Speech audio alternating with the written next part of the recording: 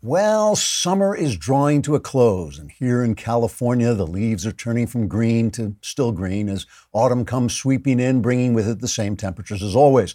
But in the news business, everything is changing as journalists say goodbye to months of becoming hysterical about Donald Trump for no apparent reason and look forward to becoming hysterical about Donald Trump for apparent reasons that are actually no reasons at all. Over the summer, of course, reporters covered such important stories as a recession that might be coming but didn't, but would be Donald Trump's fault if it did, a war that might be starting but wouldn't, but would be Donald Trump's fault if it would, a scandal that might be uncovered but wasn't, but would have been Donald Trump's fault if it was, and a storm that might be forming but hasn't, but will be Donald Trump's fault when it has. Another big summer story was that time Trump said something completely true, but used an unfortunate choice of words, which revealed him to be worse than Hitler would have been if Hitler had ever stooped so low as to use that choice of words. There was also that tweet that Trump sent out that was clearly a joke, but if it had been serious, would have revealed that the president was unfit for office. And there were the reports from anonymous sources that the president said something absolutely outrageous that will quickly fade from memory as no one bothers to either confirm or correct the report. As the winds of September come blowing into Washington, bringing with them flotsam and jetsam and politicians, or possibly more flotsam, it's hard to tell, we can look forward to important news stories like Adam Schiff pretending he has evidence he doesn't have, Jerry Nadler starting an investigation into some damn thing, and Nancy Pelosi talking like a crazy lady you sat next to once on a bus. All of which will provide apparent reasons to become hysterical about Donald Trump for no apparent reason. Trigger warning, I'm Andrew Klavan, and this is The Andrew Klavan Show. I feel hunky-dunky, life is tickety-boo.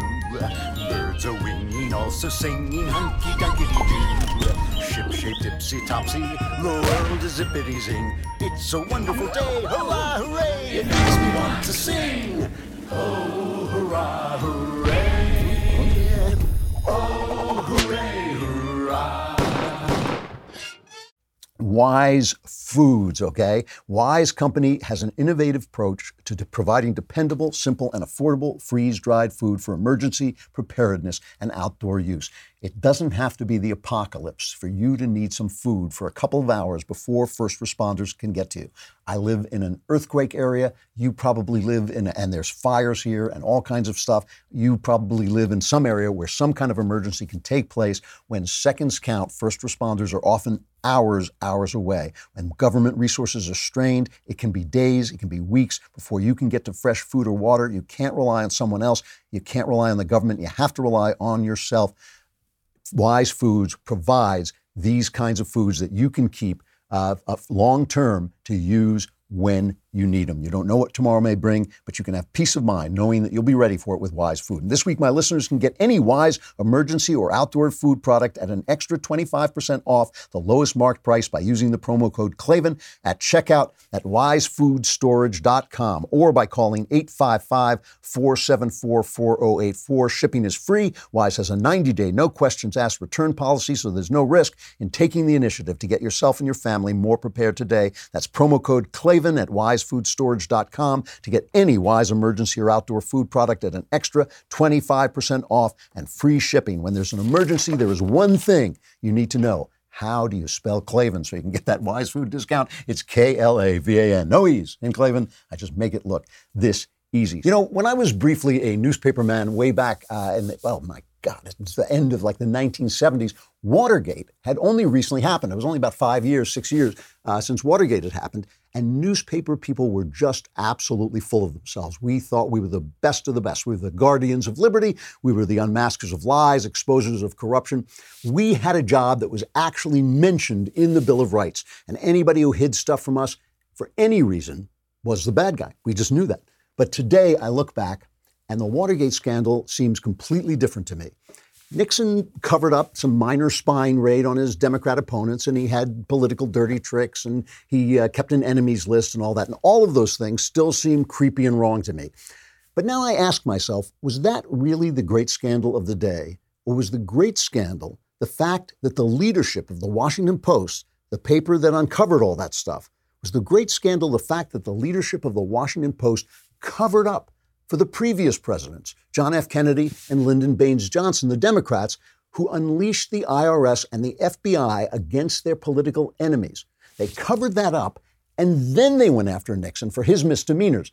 Because in context, when you look at it that way, that's not actually great reporting. That's insidiously targeting a political enemy. Our press stinks. Our press is for the Democrats and against the Republicans, and they only do their jobs well when it hurts the Republicans. Then afterwards, they pound their chests and say, look how well we do our jobs. Look what heroes we are. Then Hollywood backs them up by making movies like All the President's Men and The Paper, in which these cheap Democrat hacks are presented as guardians of our freedoms instead of cheap Democrat hacks. The story of our day is the story of communication elites telling us the news they want us to hear, covering up the news that hurts them, and then telling us what heroes they are for their consistent record of deception.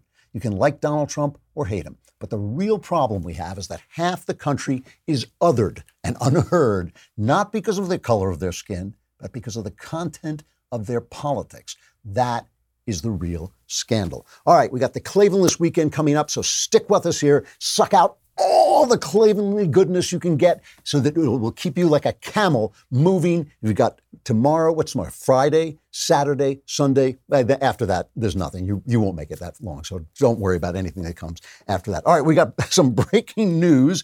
The Justice Department's Inspector General found that former Federal Bureau of Investigation Director James Comey violated the agency's policies when he shared memos about his interactions with President Trump with others, according to the report that was released today. So you remember this, right? This is James Comey, Mr. Higher Loyalty, Mr. I'm better than everybody else, this sanctimonious. This is the guy who said to I guess it was the House Judiciary Committee, he said, just remember, we're not weasels. This weasel got fired by Donald Trump. Donald Trump has the power to fire the FBI director, right? This is an executive branch decision. He can do it. If he doesn't like James Comey's tie, he can fire him. That's a zero scandal. An obstruction of justice. It's just, I don't like your tie. Get out, pal. That's what he did. He fired him in a very embarrassing way. You know, Donald Trump, he's not Mr. Tact. He's not Mr. Tact. I can't remember what it was. He was like, Comey was actually in public somewhere when the news came out that he had been fired without anybody telling him. Comey was ticked off and he wanted to start he wanted a special counsel appointed to investigate Donald Trump. That was his vengeance. And so he took these memos that he had kept of conversations with Donald Trump that he thought showed Trump trying to obstruct justice by getting in the way of the investigation, by saying things like, could you leave Michael Flynn alone? He's a good guy. Stuff that, Trump, who had just come into office at that point, probably didn't even realize might be seen as obstruction of justice. Obviously, Trump has got a big mouth. He says all this stuff. So Comey's taking notes, didn't do this with Obama, but he was taking notes with Donald Trump, then called his pal. What was his name? This is a guy, I guess, who was later said he was his lawyer. And released this and told him to release these memos to the press in the hopes of getting a special counsel appointed, which he did. That was the Mueller report. That was how the Mueller report got started. So this comes out, and James Comey, let's just call him James Weasel Comey, James the Weasel Comey, tweets out, DOJ IG, this is the Inspector General Horowitz of the Department of Justice, quote, found no evidence that Comey or his attorneys released any of the classified information contained in any of the memos to members of the media. And he then goes on to say, I don't need a public apology from those who defamed me, but a quick message with a sorry, we lied about you would be nice. Here's my quick message. You're a weasel. Because what he did, now, the reason he calls this guy his lawyer is because he didn't want him testifying against him, right? So he released this stuff to this Columbia lawyer. Let me just get his name so I know what I'm talking about here. Richmond, his name was. That's right.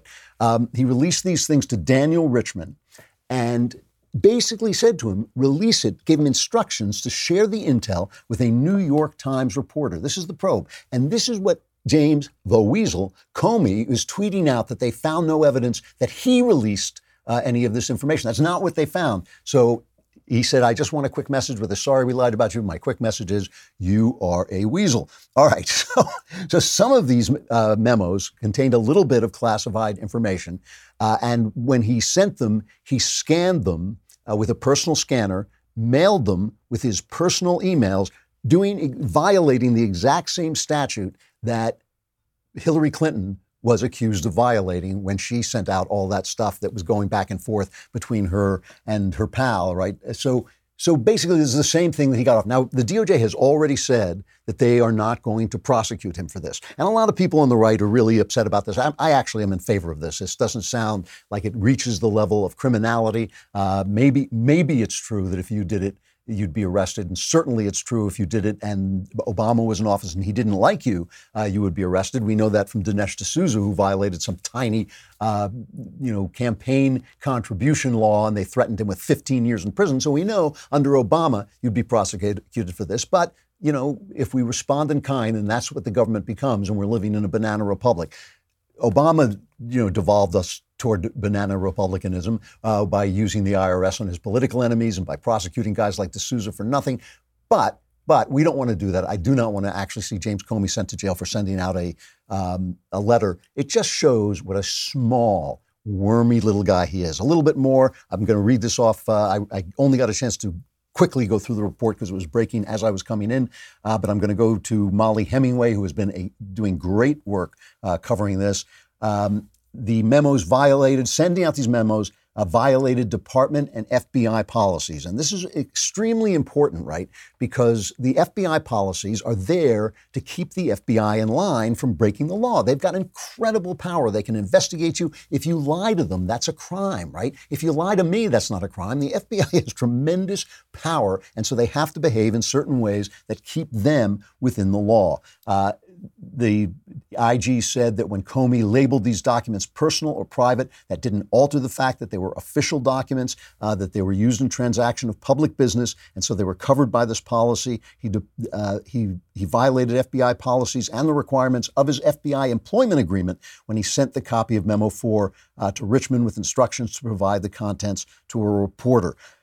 Here's what the IG report says. The civil liberties of every individual who may fall within the scope of the FBI's investigative authorities depend on the FBI's ability to protect sensitive information from unauthorized disclosure. Now think about this for a minute, right? And it says former FBI Director Comey failed to live up to this responsibility. Now think about this for a minute. You're an innocent guy. You're under investigation. The FBI doesn't know whether you're innocent or not, but it starts gathering information about you. This is happening to you, okay? This is you. You're going about your business, but something comes up that the FBI thinks you're guilty of. So they start finding information. Oh, maybe they find out you're cheating on your wife. Maybe they find out you're doing something else, but you're innocent of the crime they're investigating. If they want to get you and start releasing this information to the press, right, they have become a lawless operation. In order to wield the kind of power they have, their investigation has to remain secret until it becomes clear that they can indict you, that you are going to be indicted for a crime. Comey, to get back at Donald Trump, to get back at him, broke that rule and released this stuff. It's really ugly, and the IG says Comey set a dangerous example for the over 35,000 current FBI employees. Comey set a dangerous example for the over 35,000 current FBI employees and the many thousands more former FBI employees who similarly have access to or knowledge of non-public information. Every one of these 35,000 people has an opinion. Every single one of them, every single one of these current FBI employees and all the thousands of former FBI employees has an opinion about who's a good guy and who's a bad guy. They can't just start releasing information. The IG goes on to say, in a country built on the rule of law, it is of utmost importance that all FBI employees adhere to department and FBI policies. In other words, they're really giving it to this guy.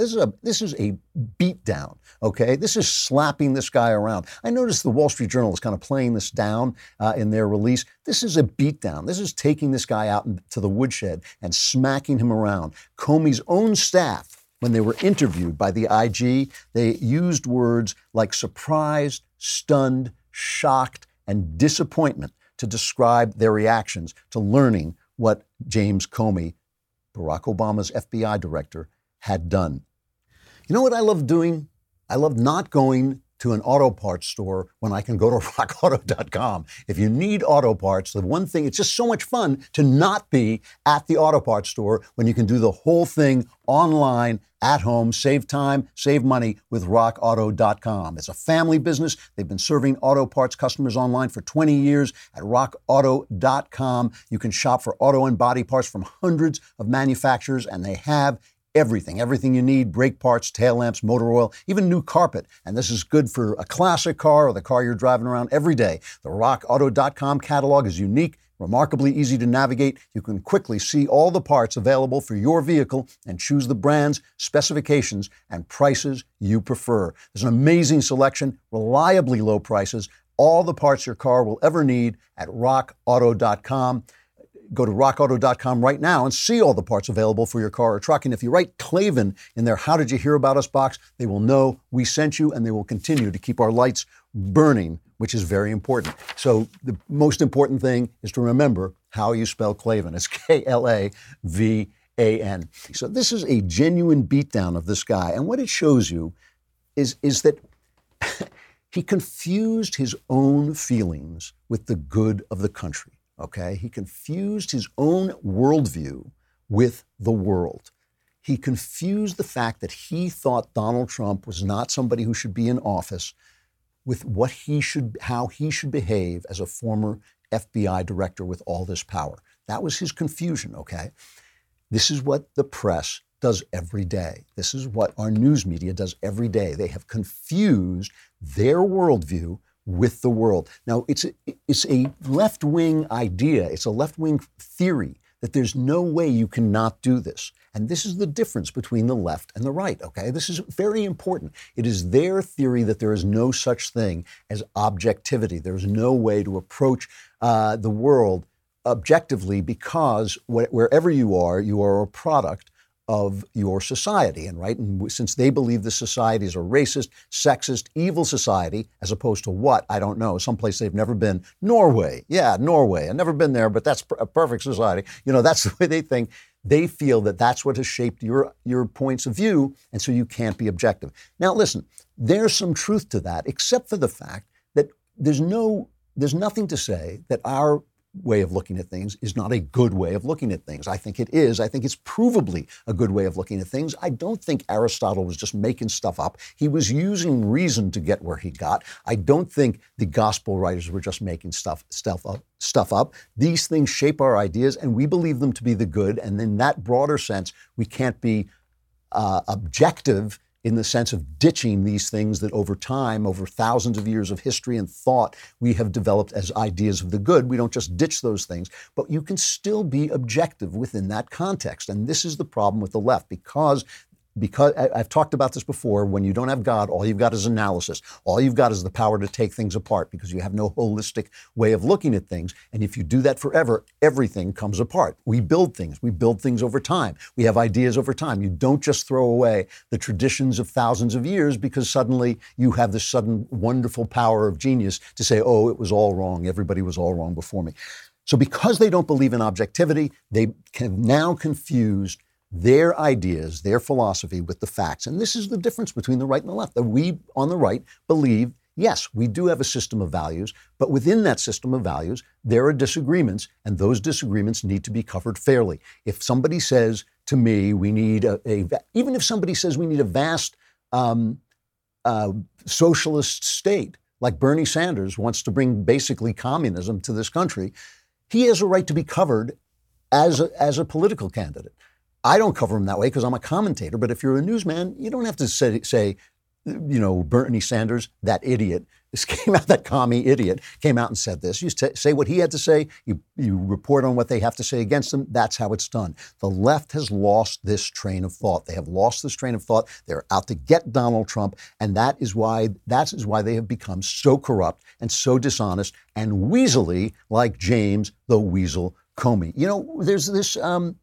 There's these two montages I always like to play, and I've played them again and again, but I want to play them together. I think it's worth playing them together so you can see what I'm talking about. Here's a montage of how the press has covered Donald Trump. Donald Trump's done. He's done. There's no question about that.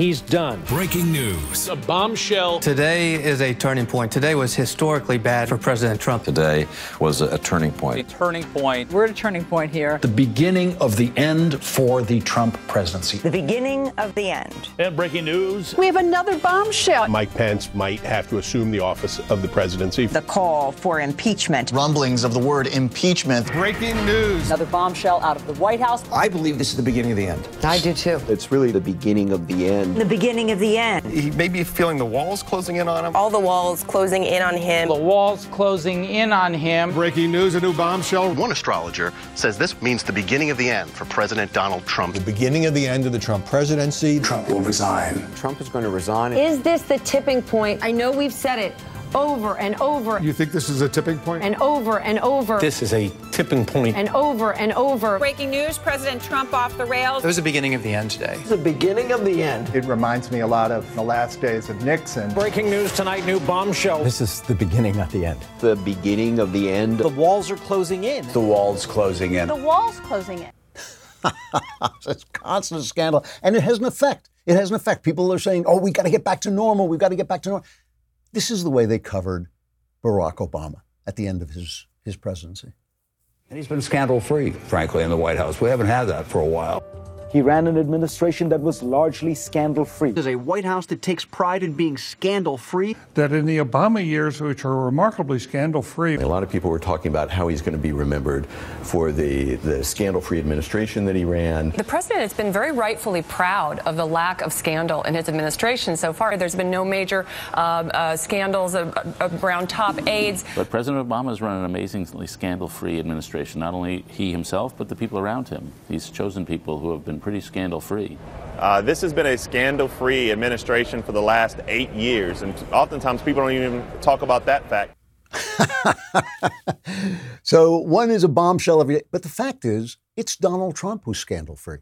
I can't think of a single scandal that has landed, a single punch that has landed on him, unless you count personal scandals that took place before he got to the White House, like Stormy Daniels. It's a legit scandal that you sleep around on your wife with a stripper. Let's call her that, with a stripper. I guess that's a personal scandal. That's the kind of thing that gets you a little bit sweat stain when that comes out there.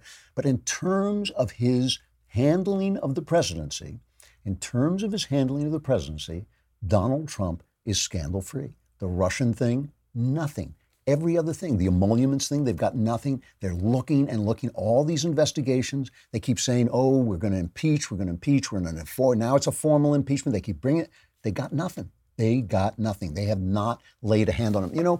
When Trump was running in the primaries, and I just hated him. I just thought he was terrible, and I was worried about him.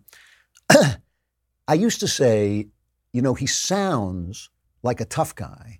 He makes this noise like a tough guy, but the way someone sounds and the way he is isn't necessarily the same thing, which is true. I mean, it's not necessarily the same thing. There are a lot of things about Trump that I think are not so tough, but never mind. That was what I was saying about him then. But in fact, also, he has the sound of this belligerent, authoritarian guy who panics people, but he's not. He just hasn't violated any of the rules of American governance in the way that Barack Obama did. I mean, Barack Obama's administration reeked of scandal. The abuse of the IRS, Benghazi, the lying and then lying about Benghazi and how that happened, Fast and Furious scandal, the stonewalling that the Attorney General did over Fast and Furious, the Iran deal where Obama shut down a major investigation into drug dealing because it was traceable back to Iran, and he didn't want to embarrass them while he was arranging that incredibly stupid deal. And now maybe the worst scandal of all, which is Spygate. It's really interesting. I have a guest I want to bring on and talk about some other things, but I'll come back to this at the end, that Spygate is a genuine possible scandal, which isn't being covered at all, not only not being covered, but is also being covered up. It is being covered up. People are basically saying, oh, this is a conspiracy theory, when in fact, it's really not. The Daily Wire has turned 4 years old. And as a thank you to our fans, we are giving away 1 month of our premium monthly subscription to anyone who uses the code BIRTHDAY. please do this because we owe you guys so much. We want you to get this special deal. We owe you everything we've got. And these 4 years have been an amazing, amazing rise from me and Ben doing 15-minute podcasts in Jeremy the God King's pool house to really becoming a major communications network and a real way of confronting the left's domination of communications. So, since you guys did it for all of August, as we celebrate this milestone, we're giving away a free first month for new premium monthly subscribers. All you got to do is use that code BIRTHDAY. You can remember that time is quickly running out. There are only 2 days left to get this deal, so subscribe today and join the fun. I want to bring on and talk to Brigadier General Robert S. Spalding, the third. He has served in the military for over 15 years. He's currently the Special Assistant to the U.S. Air Force Vice Chief of Staff. His new book is called Stealth War: How China Took Over While America's Elite Slept. It's not out till October, but I wanted to talk to him while China is still in the news, although I'm sure it will continue to be on the news. General, are you on the line? I'm here. General, thanks so much for coming on. I appreciate it. Glad to be here. So, you talk about China waging a Trump war. All we've heard about for two and a half years now is Russia. Is China the real thing we have to fear? Yes, and that's what we talked about in the national security strategy. You know, everybody's focused on the military threat, tanks, ships, planes, but in reality, our society is being undermined every single day through finance, economics, trade, information, media, politics. It's all blended together in this blend of, you know, where our technological innovation's gone, but also the business models are right on top of that. All of globalization and the internet essentially has been used to hack the West and slowly change us from a democratic society to more of a, a totalitarian one. Well, okay. Could you unpack this a little bit? How has that been used? So we're all on the internet. We do have a global society, whether it's run globally or not, we're still a global society. How is that being hacked into exactly? What exactly does that mean? Yeah, so it's very simple. It's about financial and economic relationships actually influencing corporate and individual behavior. So the one example I always give is the man in Omaha, Nebraska, that essentially was fired from his job at Marriott Corporation for liking a tweet because the Chinese called up Marriott and said, this guy liked a tweet about Tibet, and essentially the Chinese called up Marriott Corporation and said, not only do you need to fire him, you need to apologize, and they did. I think the latest example of that is Cathay. So, you know, the story of Roy Jones in Omaha is being played out not just in the United States, it's all over the world. Is really about using financial and economic relationships and the internet to really influence populations and individuals and corporations and politicians everywhere to do things that the Chinese Communist Party wants. Wow. Well, I know this is happening in Hollywood. I mean, I know in Hollywood you don't offend the Chinese because you want their audience and you want their money. What is the Confucius Institute? Well, so there's three issues with the Confucius Institute. One is used just in the same way to suppress speech. So if you say something as a student or as a teacher and the Chinese students hear you, then they go and complain to the administration. All of this is controlled through the Confucius Institute, where the consulates and the embassies are very closely linked to them. So they want to not only suppress speech that they find unfavorable, they also want to monitor and control the students so they don't become too Americanized. And so they're constantly told, hey, make sure that you don't become too Americanized because you won't get a job when you come back to China. And if there is an issue, they'll go to their parents' house and they'll have their parents call them, as happened to the student in Maryland that gave the commencement speech talking about how great it was to live in a free country while she's been a student there in Maryland.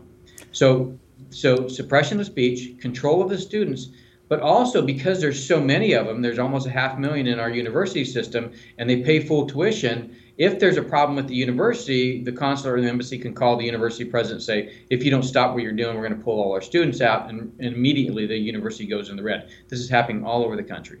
So, you know, when Mueller was investigating Russian collusion, he indicted kind of this meaningless indictment of Russians for taking out a couple of Facebook ads that were sort of meant to set Americans against each other. Are the Chinese doing that sort of thing or worse?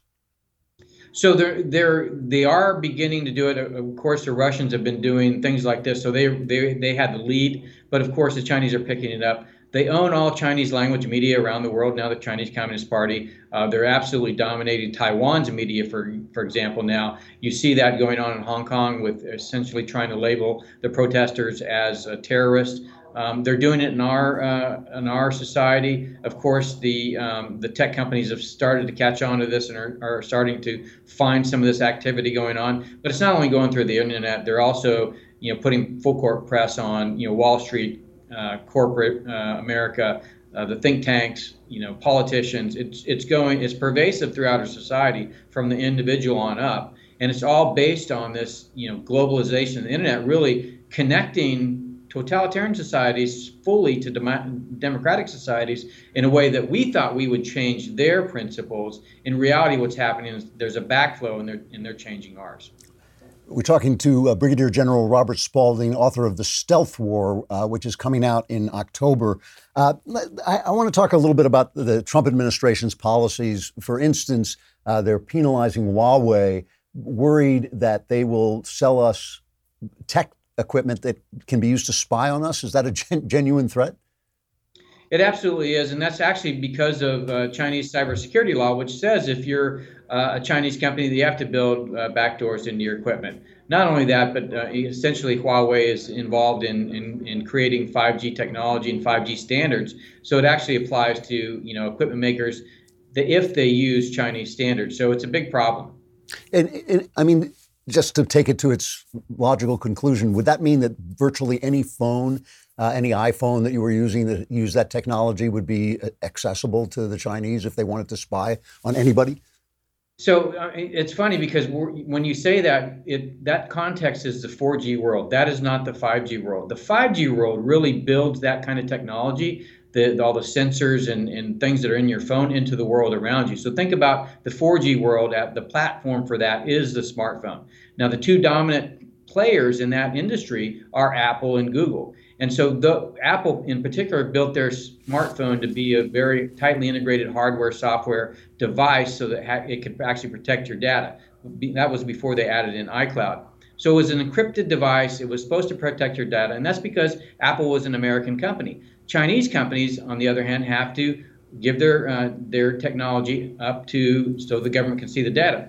So the network, the 5G network, takes the platform away from the smartphone and builds that computing into the network architecture itself. So China saw this. They said in 2009, we're going to dominate 5G. And when we do, slowly Apple and Android will be pulled out, and then they'll be doing the computing on the 5G network. And then we'll be able to build our app services and business models on top of that. Now that's Baidu, Alibaba, and Tencent. So think about the power of the network plus all the the tech companies that are riding on top of that data. And because they have all of the data, government data and corporate data and individual data, and they can pool that together and create insights, they can take those insights and begin to influence you in ways that actually contribute to what China wants, not just from an economic perspective, but also from a political and social perspective.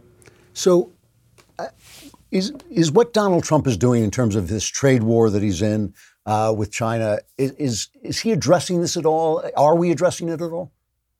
I think we're slowly addressing it. So it's fully addressed in the national security strategy. The problem with democracies today is they're conflicted. You have the business side that is really very much wants to ally itself with China because of their large market, because of the large financial incentives they can earn, and the governments are trying to secure themselves. What they're finding is because we've allowed technology to kind of seep into our lives in a way where the government wasn't involved, they're having a very difficult time to actually control that. And the reason is because if you don't design it initially into the technology, the fact that you come later and add a paper law on top of that is not actually useful. GDPR, the General Data Protection Regulation in Europe, actually is unenforceable because if you fine a company a certain amount of money, but the company's making twice that amount, they're just going to keep doing that activity.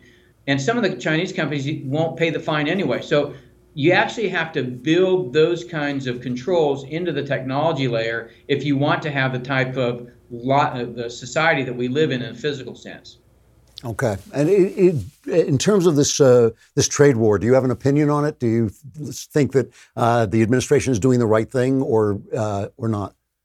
So tariffs are absolutely a part of this effort because China essentially creates a market disturbance because they have non-market-based economic goals for their companies. And so the tariffs, you actually need to make them permanent, though.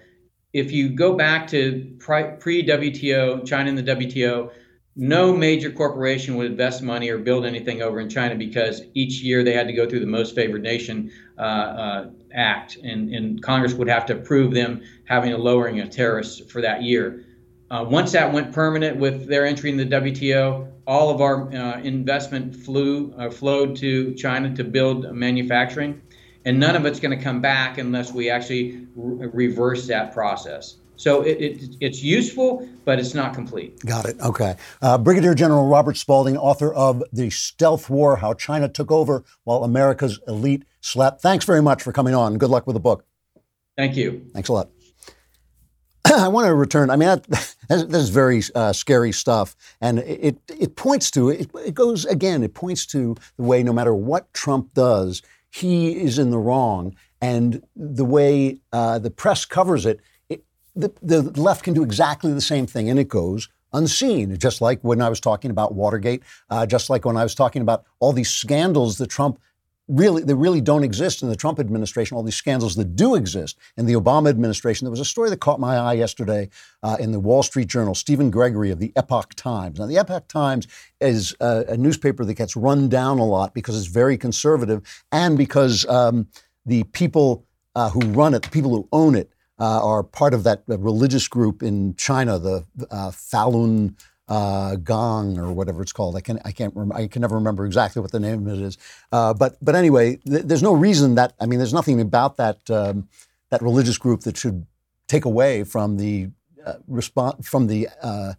credibility of the Epoch Times. But anyway, the guy who was writing for the Stephen Gregory of the Epoch Times was complaining about the fact that MSNBC and NBC News and its sister network had launched a series of attacks on them, trying to basically take them out as a competitor. Some of this had real repercussions. They were having a hard time advertising on Facebook, and they accused them of being conspiracy theorists.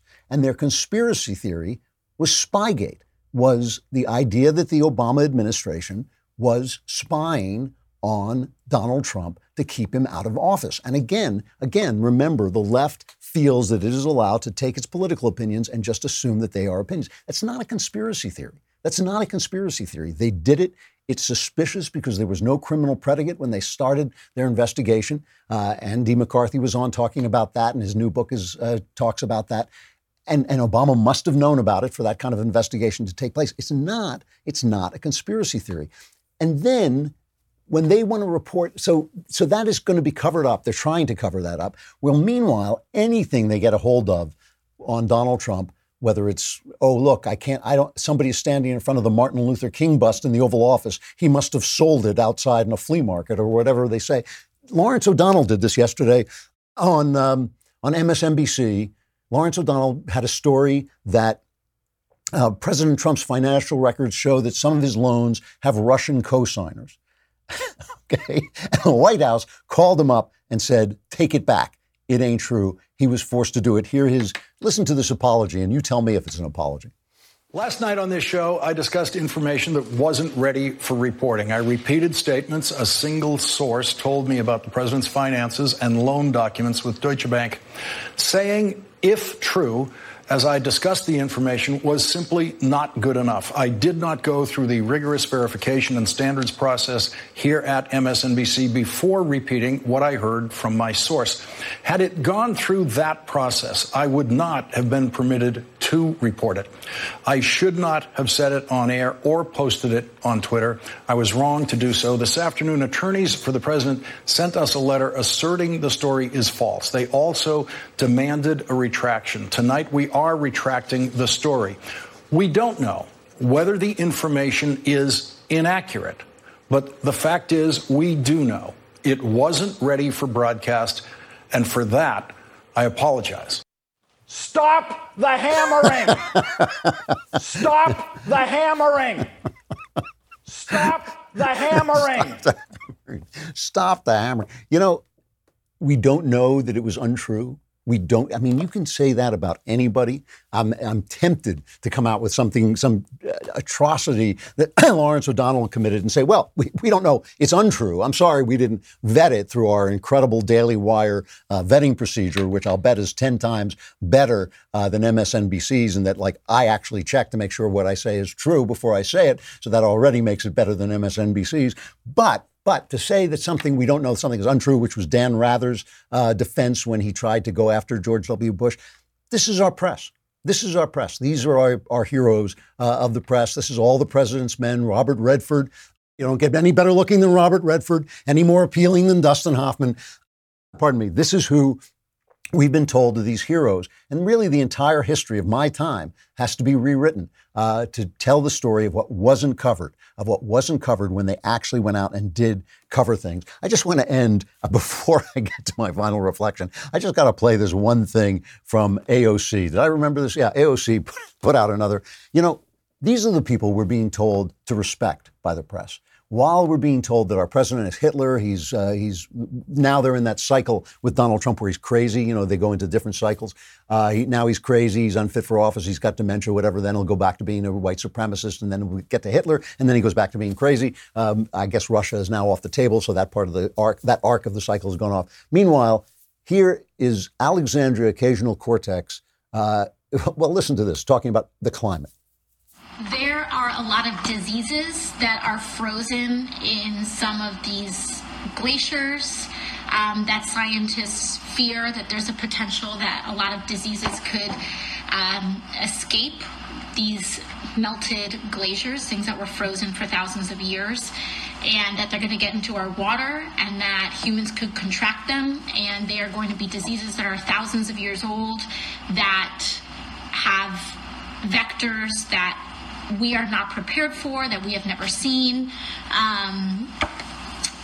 And so, you know, that's a concern.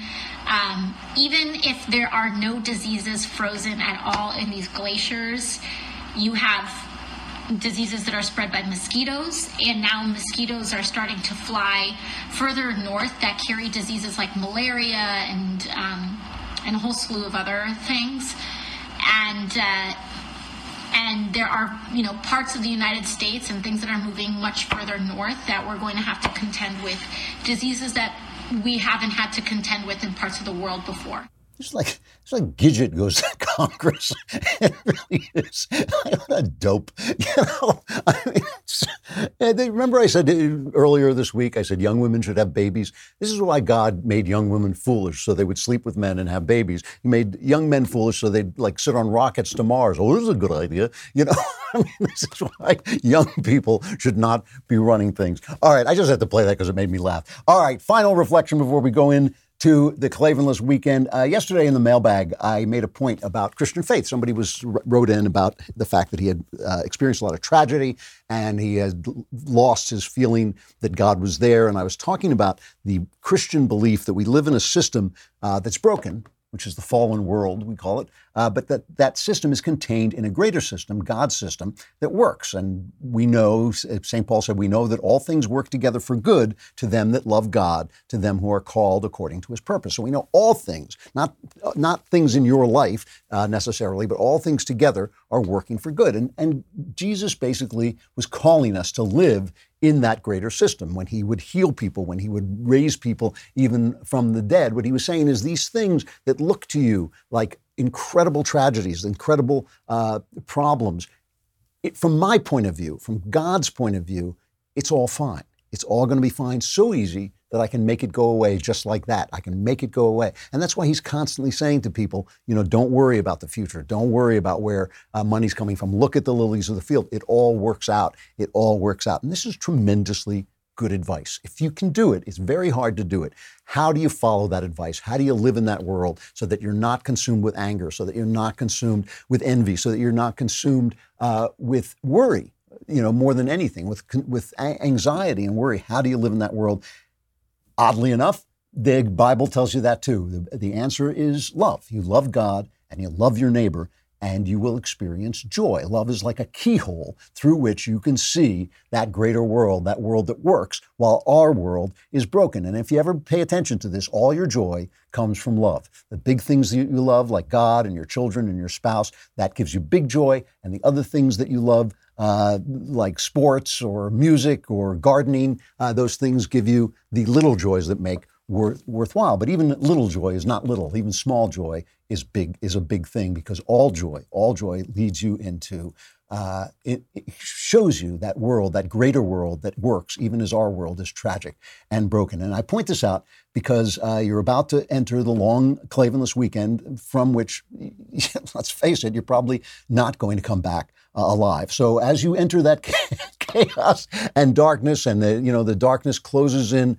around you, remember to love what you love with all your heart, all your soul, and all your mind, because this is it. You're done. But the rest, everything else but love, is just noise. Survivors, gather here on Monday. I'm Andrew Klavan. This is The Andrew Klavan Show. Have a wonderful weekend. Have a wonderful Labor Day. And I'll see you on Monday if you make it.